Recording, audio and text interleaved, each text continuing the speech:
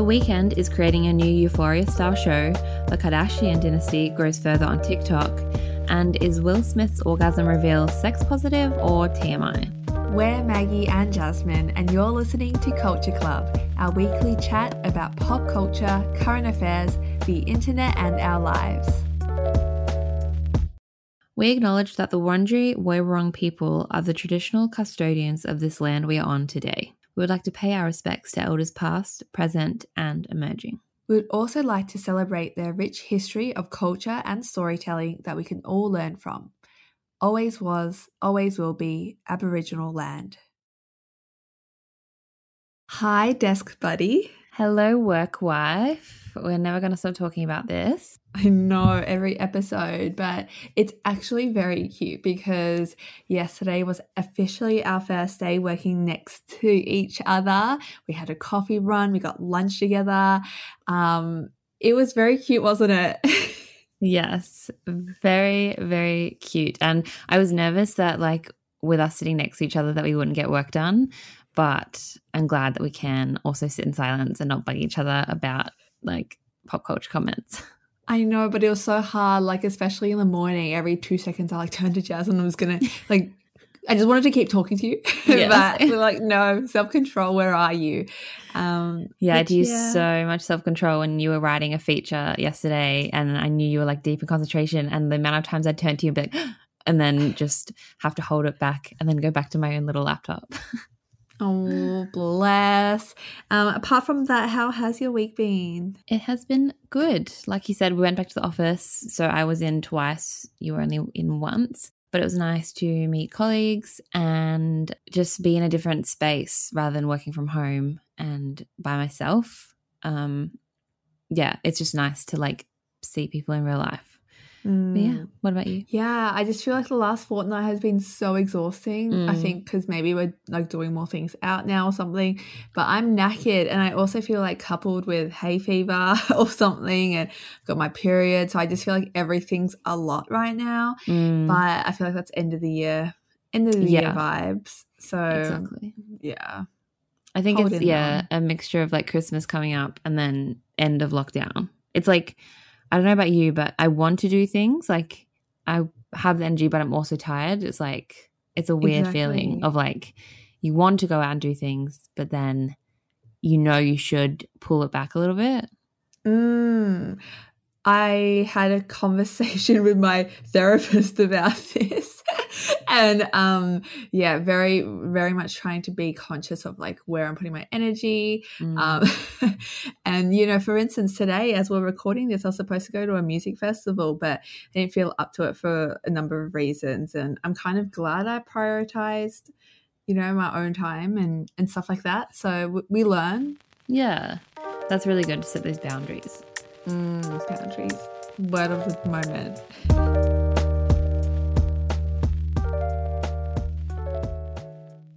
So it was a big week in music news this week. The 2022 Grammy nominations have been released.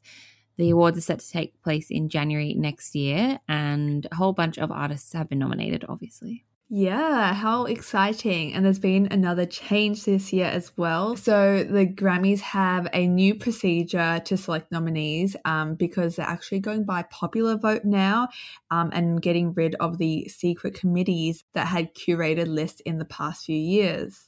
I had no idea about this actually. Yeah, because do you remember last year when The Weeknd released, that amazing album, Blinding Lights has been named one of the best songs of all time by various music outlets and things. And he got snubbed basically by the Grammys. And so there's a lot of outrage there. So now they are moving away from that because previously it was committees that adjusted the final votings. And then now it's going to be more of a popular vote.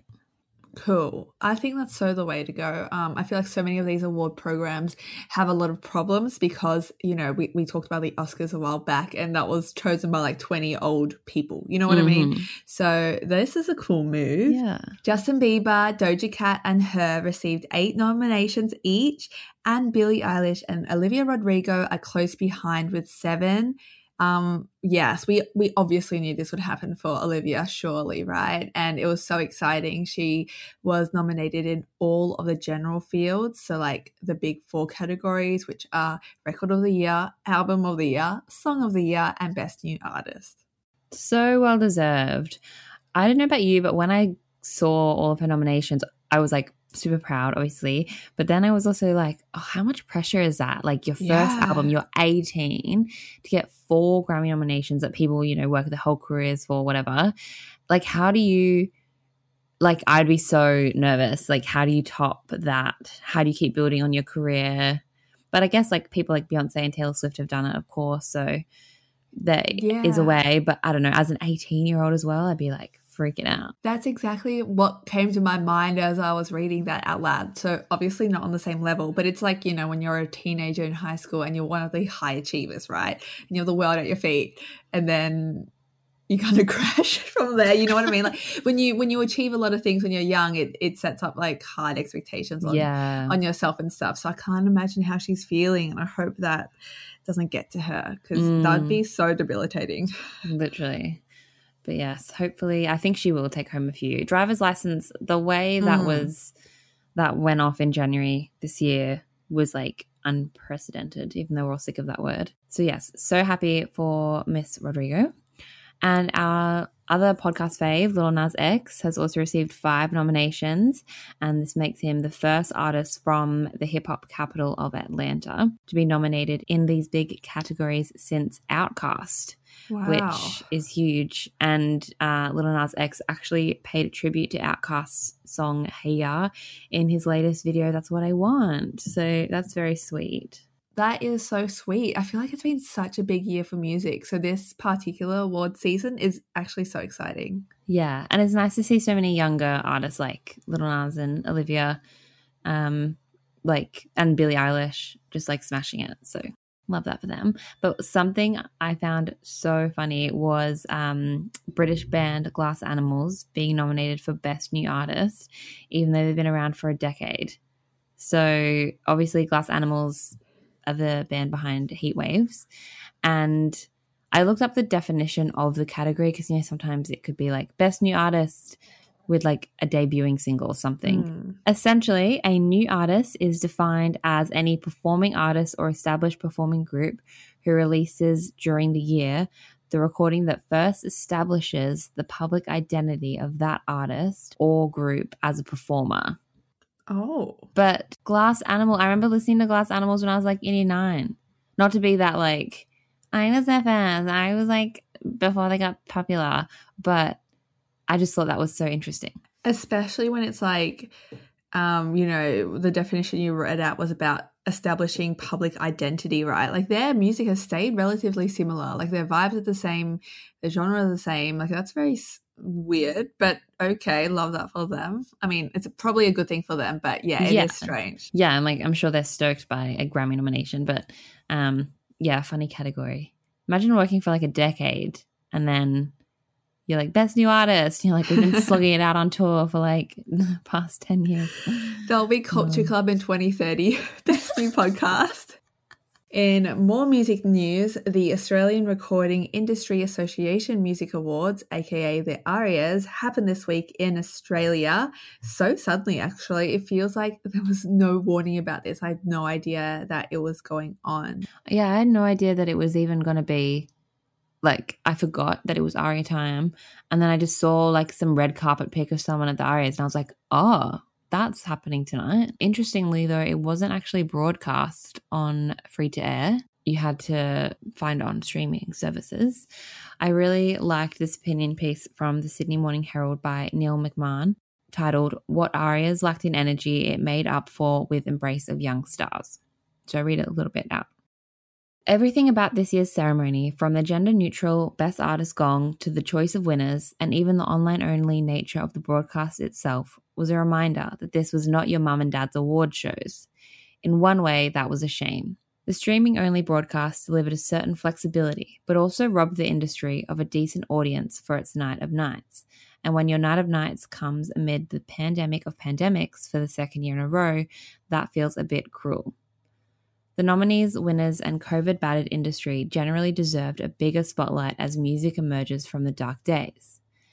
As it was, anyone wanting to watch the proceedings had to seek out the broadcast on YouTube or on the 9Now streaming platform, and if viewers were switched on enough to do that, they were presented with a disjointed affair that split the night in two. So he's basically criticizing how people could even watch it. Wow. Okay, that is so interesting. I'm never one to really watch any award shows, but that feels kind of like anticlimactic. And I think I saw a few tweets from some of the artists that received nominations, and they were like, whoa, like woke up to this, like, this is cool. But it felt very kind of abrupt and I don't know, kind of spontaneous. And like you just mentioned in the piece over there, this was the first year that the ARIA Awards has introduced gender-neutral categories. So now it's not split between like best male artists and female artists or whatever. And in this piece for Refinery 29, our culture editor, Alicia, actually found out that 64 of the nominees were men. And it's usually a 50% split between men and women. Wow. So even though they were going for more gender neutral, like diversity, it's ended up becoming more heavily skewed towards men. Yeah, exactly. So it's a bid for diversity. And I think we've seen lots of conversations like this play out in like the public sphere of like, you know, we should scrap the gender categories. People are just artists or just actors. Let's rate them on their merit, which is great. And of course, this other new change welcomes non-binary artists, so they don't have to fall into a binary mold that they don't fit into it either. But it's interesting that now it's, heavily skewed to men. The Brit Awards also announced that they're doing the same as well. The whole Arias thing also got me thinking, and post the Adele interview that we spoke about last week, got me thinking about how we respect and talk about arts and culture in this country specifically. I love this tweet by junkie reporter Lavender Baj that reads, "Holding the Arias on a Wednesday night is a clear representation of the lack of fucks anyone in Australia has for actually supporting musicians. We get a day off work for the parade before the grand final, but here, have a random Wednesday." I love that tweet. And as we've just discussed, we have so much great emerging talent here in Australia. So it's like we should really be uplifting them and celebrating them and giving them the respect that they need and deserve. Yeah, rather than like people like Kid Laroi having to go to LA to like make it, and he's huge and he won an ARIA, but so many people, and TK Meiser, like she should be so much bigger than she is, and I just think we have a real problem with talking about arts and culture in Australia.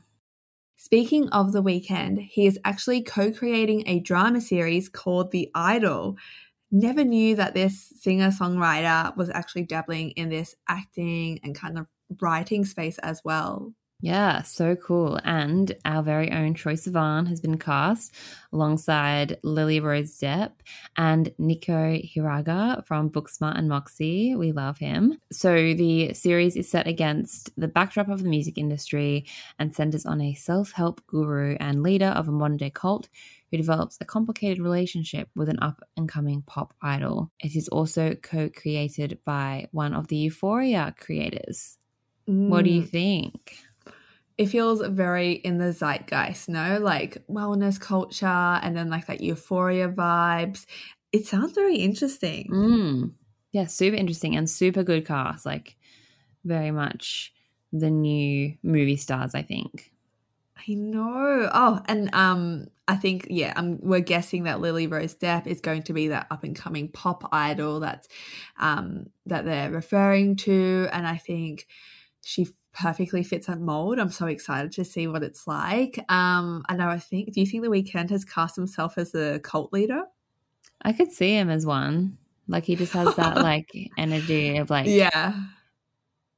like just the pop star, superstar energy that you can command a crowd. He's such an amazing performer. Yeah, we don't have any hot takes or anything. We just kind of wanted to talk about the show a little bit because we're pretty excited about it. It feels pretty new and it's got such a stellar cast. So yeah, I can't wait for this one.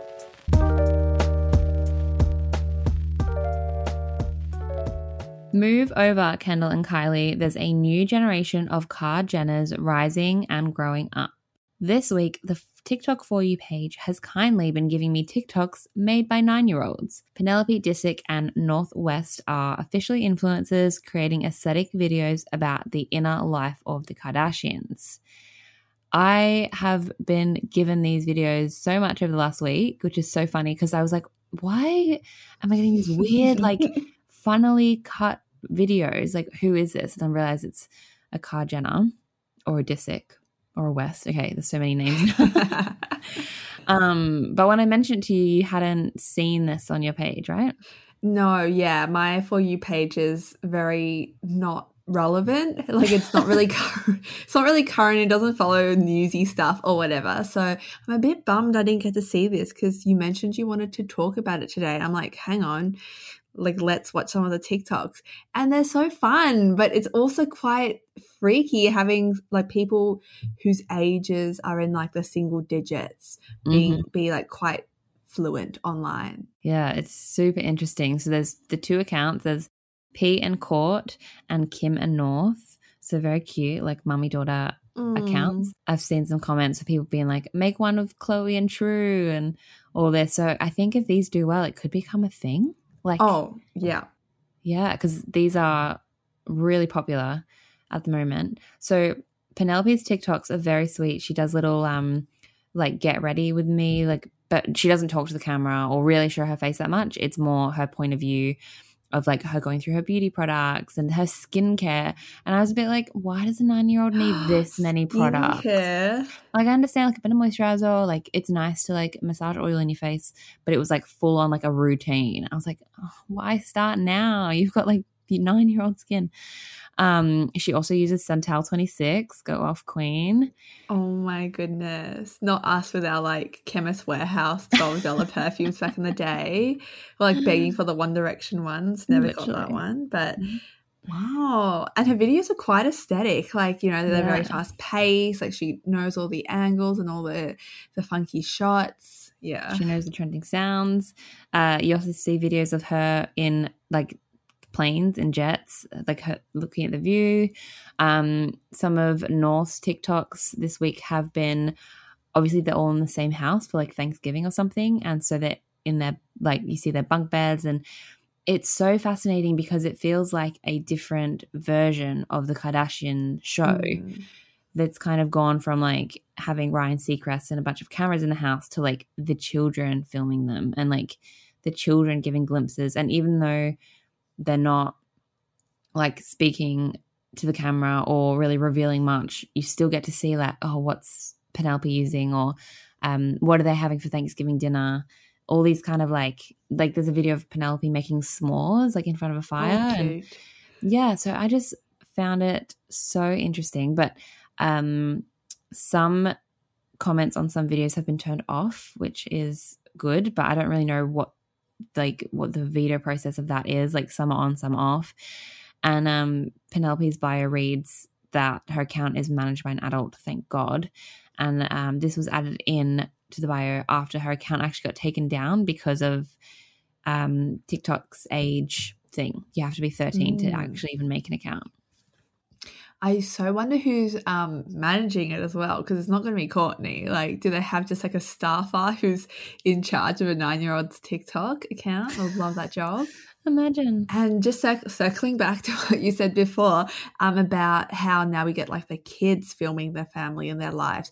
Like it's literally from the angle as well. We were talking before about watching one of the videos where Penelope is like filming Courtney, and it's filmed at such a low angle because she's a tiny human being. And it's just small things like that where, oh, I have never seen that angle before, because we see like pap shots or selfies or whatever. But now we're just getting like a little 9-year-old girl filming their mum. Yeah, I think it's sweet, but it's also so fascinating to know that they are coming. Like they in like a few years, well, they're probably already influencing now with these TikToks, but like this truly is a dynasty now, and it truly is like the American royal family of like each generation has their own generation. But I saw a tweet that was like, soon people, like kids today are going to be like, oh, who was Kris Jenner? Like, or Kim Kardashian? No, like Penelope's my favorite or whatever. So yeah, it's very, very interesting. Oh, I wonder if they're making influencer coin yet. That would be so freaky. I saw a funny comment on one of Penelope's videos because she was using Kylie's beauty products, and someone commented, Penelope, is Auntie Kylie giving you coin for this like promo? Honestly, don't do it for free, hun. Yeah. We say no to gifted in exchange for posts. Like, hope she's learning. I also saw a great TikTok by the account Kardashian Colloquium. Have you heard of them before? No, tell me. I've just sent you the account. Yeah. I'll share on the Instagram as well for this week, but it is basically this woman who does deep dives into like a Kardashian theory. So like so up our alley of like taking, I don't know, the paparazzi shots of Pete and Kim or these TikToks and going into like a deep academic like theory style about them. But in this one, she says that the adults are probably encouraging these TikToks because the adults themselves haven't figured out how to get into those like niche markets of TikTok yet. Like I think they have them. I think I've seen some of Kylie's, but like they're not big. Like it's not their main thing. And in order for them to stay relevant, they have to be across every form of media. So this is their way to get like the Kardashians on TikTok. And I'll play a little bit here. Additionally, this addresses a long-standing issue the Kardashians have had with TikTok. They haven't figured out how to have niches on TikTok. To keep their power, the Kardashians need to reign every social media domain. The kids are the Kardashians' TikTok in. I actually love having this podcast because I was and still am like quite like not unknowledgeable about the Kardashians and this whole kind of spectacle, right? And I used to be kind of that person that will be like, oh, like the Kardashians, like why do we always talk about them? Like blah, blah, blah, like who are these people? But it's just so fascinating how week on week they are in the news cycle. We keep talking about them. I actually find it so interesting now, even as someone who like really honestly doesn't know much about these people as well. So I am all for this. And yeah, I need to do a deep dive into that TikTok account that does deep dives into the Kardashians. Yeah, I just love it because I think it says so much about our culture. Like they really do run our culture in a way. And it just, speaks to the broader, like what is going on in pop culture. So yeah, love that account.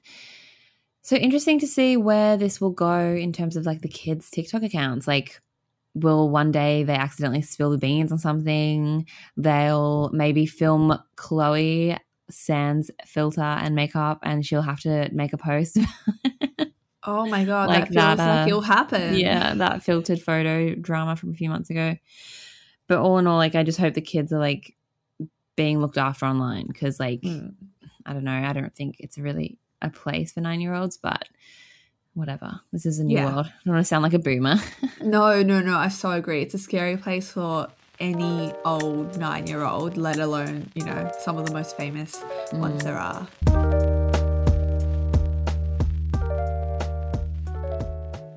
We love learning about the nitty-gritty of celebrities' lives, right? Well, maybe not anymore. The internet collectively has learned about some disturbing details about Will Smith's sex life this week. So according to BuzzFeed, Will's autobiography titled Will went into detail about how he used sex as a coping mechanism. And we'll just put a little small content warning here because we'll talk about some bodily like fluid descriptions, I guess.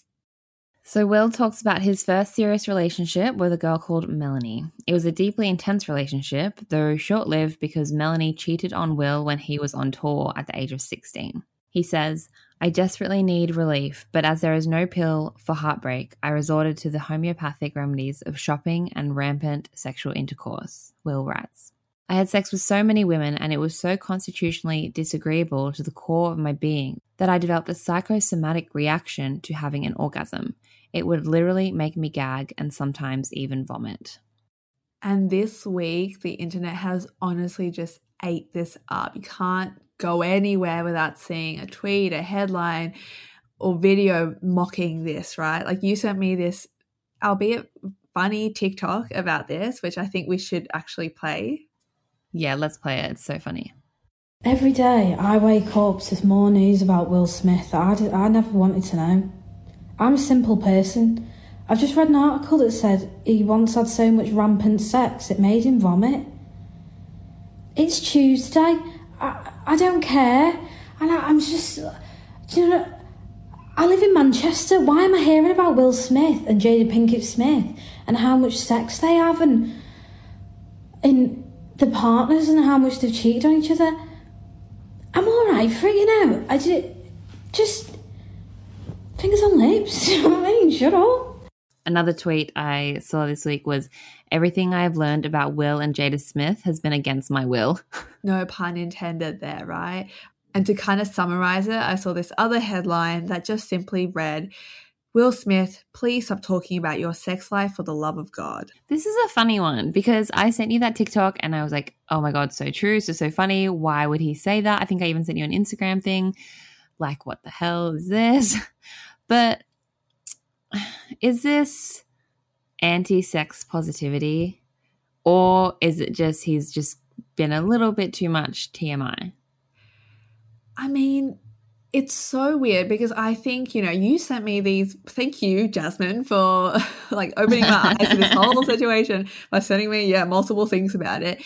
And genuinely, when you sent it to me, I kind of felt ill just at the headlines about like vomiting and gagging. It actually made me feel quite ill just opening that up, right?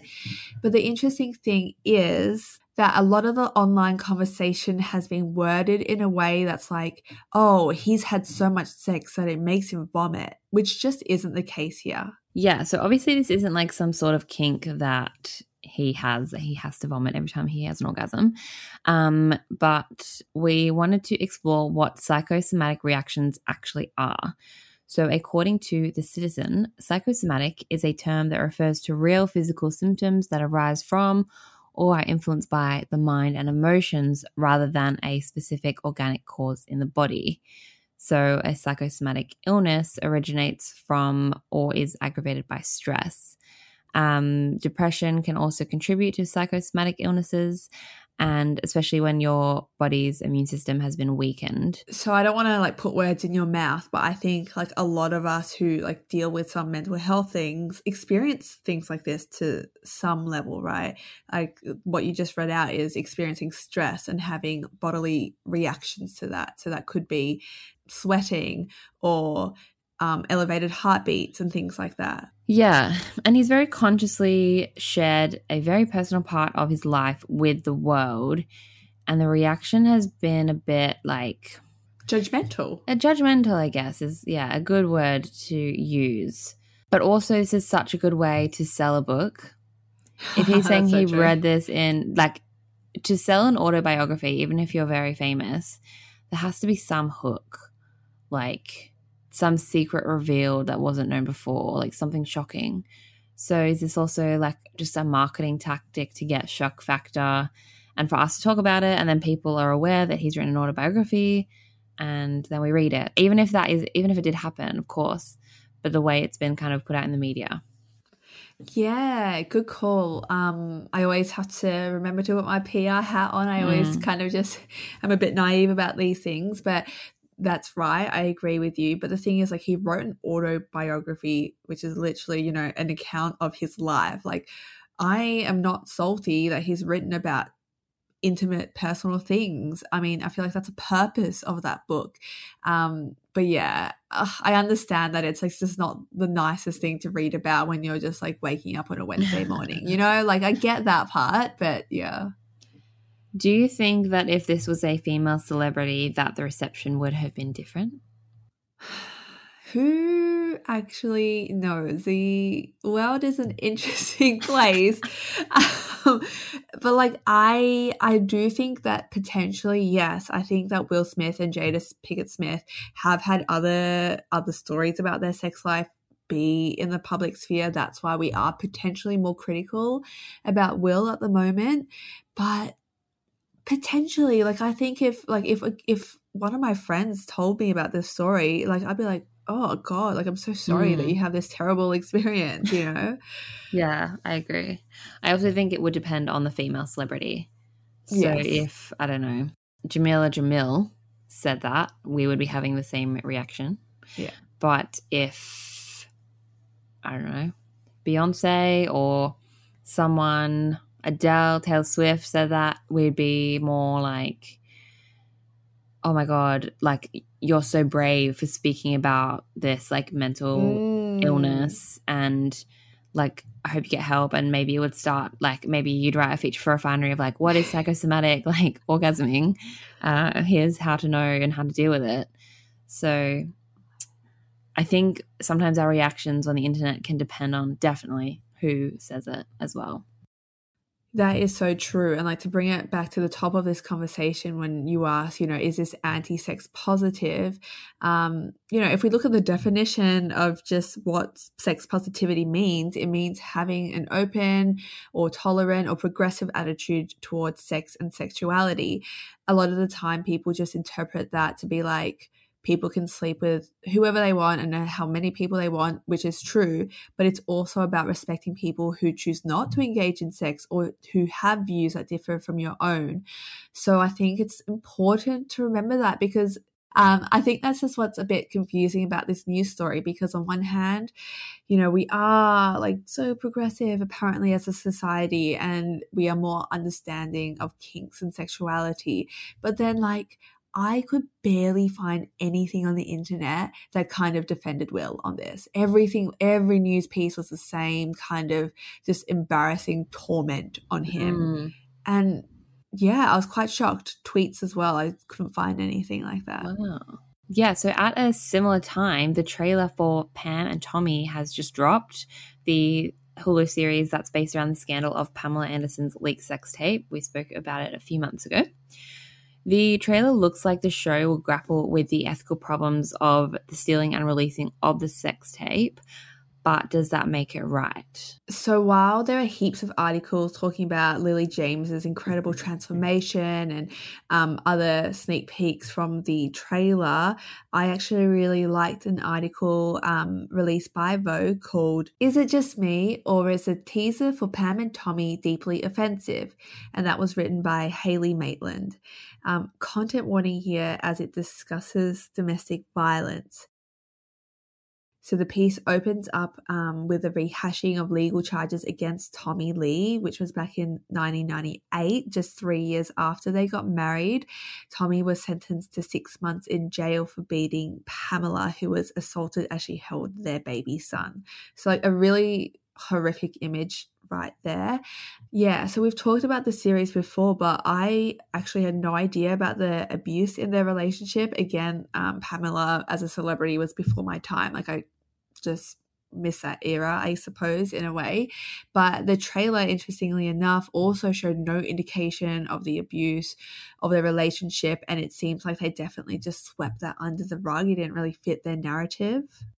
I feel really conflicted about this because I want to watch it because it was such a cultural moment of the 2000s, and it seems like very, very good casting and actors. But also, if Pamela has said she doesn't want this to be made and it was made again, like imagine a show being made about your life when you don't even want that to be shown. Like that's very personal. So I don't know. It's like almost like imagine if this was you, this is one of the worst things that's happened in your life, and it's being re-brought into the public sphere for everyone to watch a second time. Like that is traumatic as like as a potential positive. People are saying, and you can kind of see in the trailer as well, that potentially this will show more of the pain experienced by Pamela and kind of give light to the emotions or whatever she was going through, which maybe will help people reflect on the situation in the first place. But I also do just want to read out some of the Vogue article by Hayley. I'll just read out a snippet here. Why on earth is this situation being rehashed for television without Anderson's consent or involvement in the first place. In a post-Me Too climate, it's hard to imagine any streamer greenlighting a series about the 2014 leak of nude celebrity images, let alone if the photos had been taken in the midst of an abusive relationship. Why should this be any different? Would love to hear what Culture Club listeners think of this as well, because I'm genuinely conflicted. I know, like, I think I agree with what you're saying before. Like, I am intrigued to watch this myself, but then again, are we perpetuating this damaging scenario that's been happening here? Because I don't know, there's a lot of TV shows at the moment that grapple with sexual assault on different movies that have come out. So yeah, shows like Morning Wars and Bombshell, was that the movie with Margot Robbie, and a lot of these are based on true events that happened less than like 5 years ago or whatever. So it's interesting that we sometimes platform trauma for entertainment.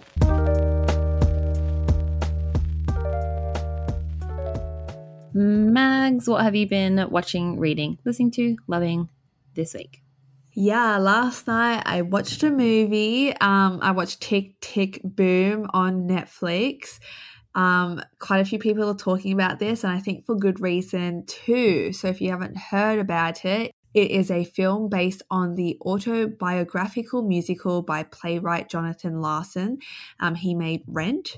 So it's about an aspiring composer who's in New York City, and he's grappling with the fear of turning 30 and also, you know, love and friendships and whatnot. It stars Andrew Garfield and is directed by Lin-Manuel Miranda, who did Hamilton. And yes, it is a musical, which is not everybody's cup of tea in my mind right now. Our good friend Kitch just hates them. So Kitch, if you're listening, just skip this segment.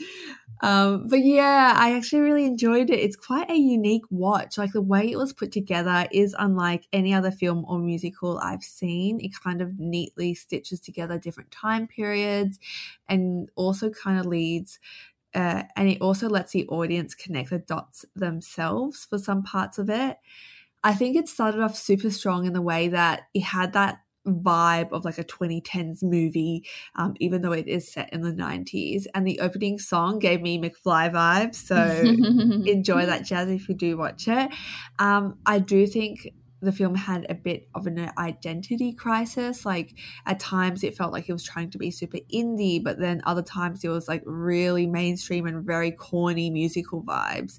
But it was like a really lovely watch, especially because it's based on a true story and it's set in New York with the backdrop of the HIV crisis as well. So there are some really heartbreaking moments that I think really like the film's strongest points as well. And kind of as a secondary recommendation for people who have seen the movie, Lin-Manuel and Andrew did a video with Vanity Fair on YouTube. We'll link it obviously in the show notes. And they break down a scene in the film, and it was so cool seeing like the level of detail and thoughtfulness behind like commemorating Jonathan. Yeah, it like that part like really blew my mind. I was like, wow, they have really put so much heart into this film. So yeah, that's mine.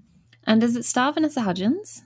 Yeah, like she's in it as well. And it's like she sings so much. It's so High School Musical. I love it. I think it was a Netflix ad on TikTok for the movie. But that's seeing Vanessa is what caught my attention. I was like, oh, it's something that's not Princess Switch. Oh my God. Tell me about it. We'll still be watching Princess Switch 3, but yes. Cool. I really want to watch this. It's definitely on my list. Yes, I thought so. I feel like you would enjoy it. But how about you? Have you read anything good or seen or listened to anything worth recommending? So this week on Wednesday, I got invited to see a preview screening of the new Beatles documentary. It's called Get Back, and it is on Disney+.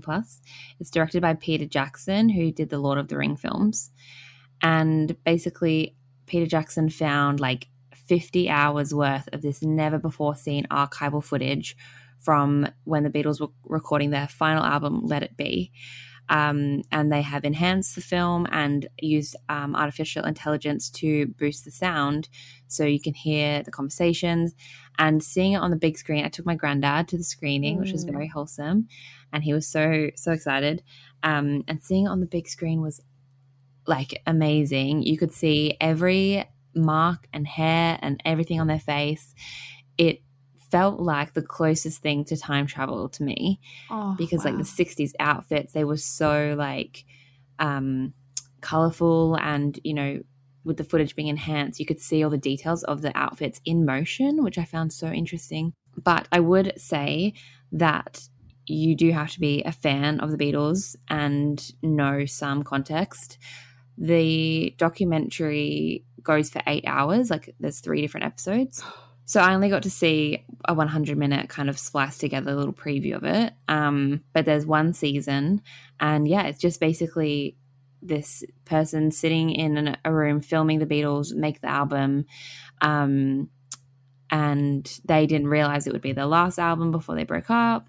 They also have amazing footage of the Beatles' last ever performance, which was on top of a roof in London.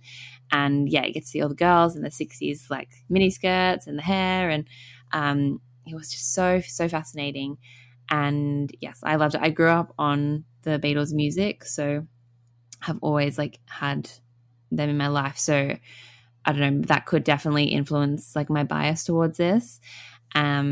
Like I said, I think you do have to be a fan or at least be interested in them, because yeah, essentially it's just fly on the wall, like you're just observing them for hours. But yeah, it was really interesting, and I think it's so fascinating the way that technology can like enhance old archive footage.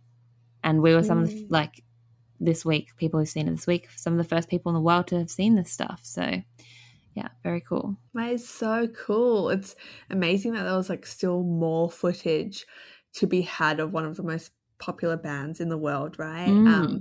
But yeah, this is getting quite the rave reviews as well. I got a Apple News alert about it as well. So glad that it's got your tick of approval. Yeah, love it. All right, that's us for another week. Thank you for joining us and listening. If you did enjoy this episode, please give us a little rate and review on Apple Podcasts. It really would make our year. Nice way to round out the season. So we're not finishing yet, but like nice end of year gift to us. And I also just want to say a huge thank you to everyone who's donated over the last few weeks to my half marathon efforts. I hit my target this week of $1,000, which is like crazy to me. When I first started, I thought that it was too optimistic. I was like excited, and then not many donations were coming in. I was like, God, I've aimed way too high, but I did it. Well, everyone did it, you know. So thank you to everyone for donating. I've actually extended my target to 1,500 now, just because I have a few more weeks to go. So I thought I'd get another little boost. So yeah, if anyone has any spare change they want to donate to the Victorian Aboriginal Childcare Agency, the link is in our bio. Hooray! Thank you again, everybody. We will see you next week. Bye.